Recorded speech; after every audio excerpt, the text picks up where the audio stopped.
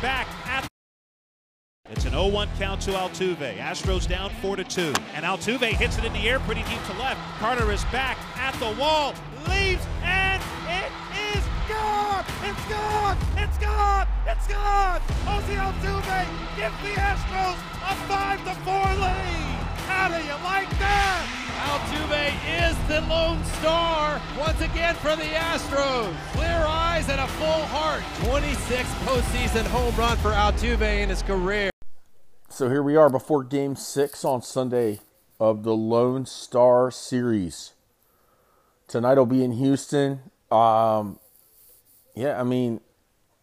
Series has gone, I can't say it's gone about like I thought. So after Texas took the first two games, I did have the Astros stealing Game 3. I did not have them winning the next two in Texas, going up 3-2. But now the more I think about it, this series was always going to go 7 games. And I've got the Rangers on the road, hold and serve, extending this to Game 7 tonight. Nate Eovaldi opposes Framber Valdez. I think, anything built this big in baseball, and this is getting pretty big ratings, anything built this big is going 7 games. So you heard that replay audio of the Altuve homer. I was driving back from Toronto. I had a business trip, and I was driving back in a monsoon rainstorm. I missed 2 phenomenal games on Friday night, probably the best 2 postseason games of the entire bracket. And of course, I missed all of them. Didn't listen to them. Just kind of looked at the scores on my phone and had some texts from some friends come in when I was driving. Figures I would miss, the 2 best games. One that really is probably going to end up an all-time game in the Astros dynasty. But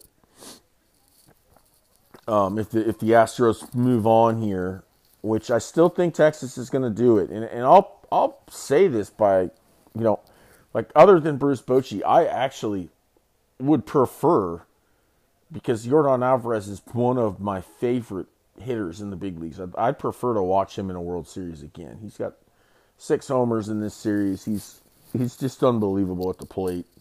Hit 2 home runs with the stomach virus the other night to help seal that first game. I would rather see Houston. I mean, I don't hate them, but my gut tells me Texas is going to do this. And my gut still kind of tells me Texas is going to win this thing. The Diamondbacks, meanwhile, they went down 3-2 last night, so that would have been Saturday night if you're listening. The Phillies took a 3-2 lead, big back-to-back homers by Harper and Schwarber.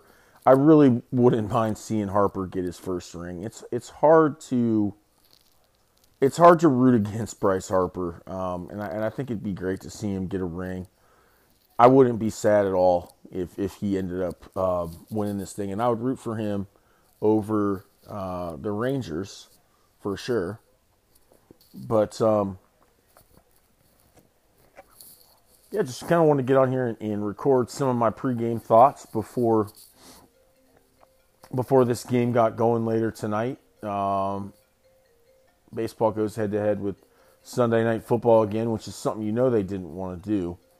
But they just seem to run up against the NFL in these playoffs, which I think is a lot bigger problem to look at than the way the playoff bracket is scheduled itself.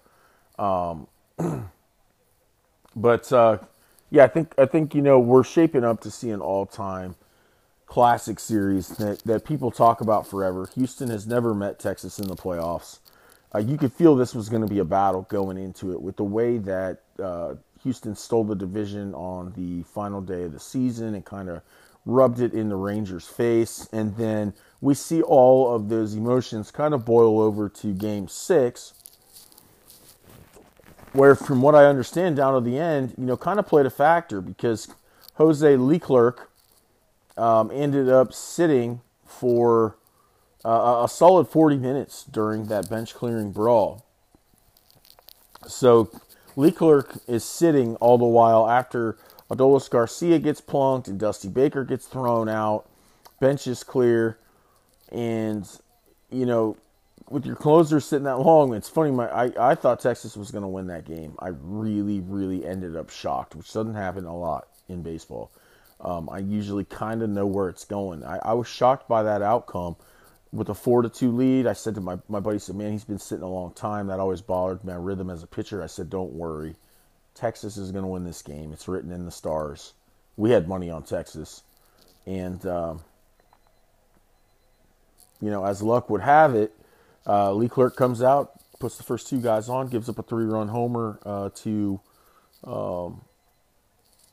Altuve, and Texas gets the first two guys on in the bottom of the ninth. I still thought down a run they were going to win that game. And then it goes, I'm pretty sure it went strikeout, or Evan Carter strikes out with 2 on. Carter's going to end up a really nice player, I think, if given the time. Really refined guy. Kind of reminds me of a mix of, like a Cody Bellinger, just a real smooth guy, smooth glove, moves well in the outfield, hits a lot of line drives, like polished kind of beyond his years. He's going to end up a nice player for them. But, so the emotions of this series have definitely played a factor. These two teams don't like each other, which you don't see a ton in baseball anymore, but the rivalry is definitely alive and well. And I think that we'll see another dramatic, close, tight game tonight. I will say it ends 5-2 Rangers. And we get a Game 7 finally. I don't think we're going to have any other Game 7s. I think the Phillies will wrap this up in 6 tomorrow night in Philadelphia. I think that the Rangers are going to find a way to win these 2 last games on the road, and it'll be one of those weird series where the road team won every game of the Lonestar series. And that's just kind of how sports go. They swerve you sometimes. And I just think that the whole world believes the Astros are kind of going to move on once again, and we're going to get a World Series repeat, and things are not that simple. So I want to be on record here to say I believe the Rangers were going to win the World Series before this playoff field started, and I still feel that way. Very, very convinced.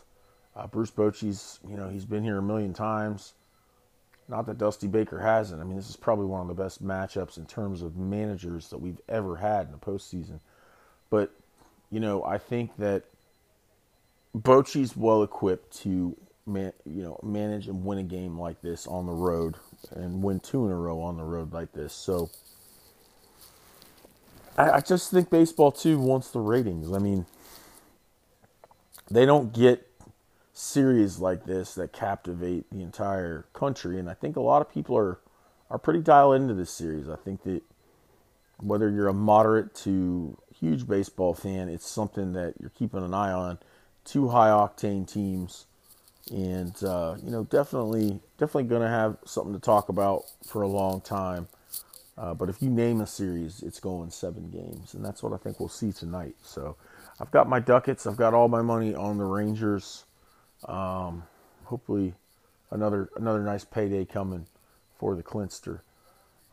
In terms of the Phillies Diamondback series, I thought the Phillies would kind of roll, either sweep or win this thing in like maybe 5 games. I thought that maybe Merrill Kelly would help steal a game for the Diamondbacks. I was wrong on that. I think the Philly crowd was more than he believed it would be. I think it was, he ran into a buzzsaw, and then somehow they go out and steal the next 2 in Arizona.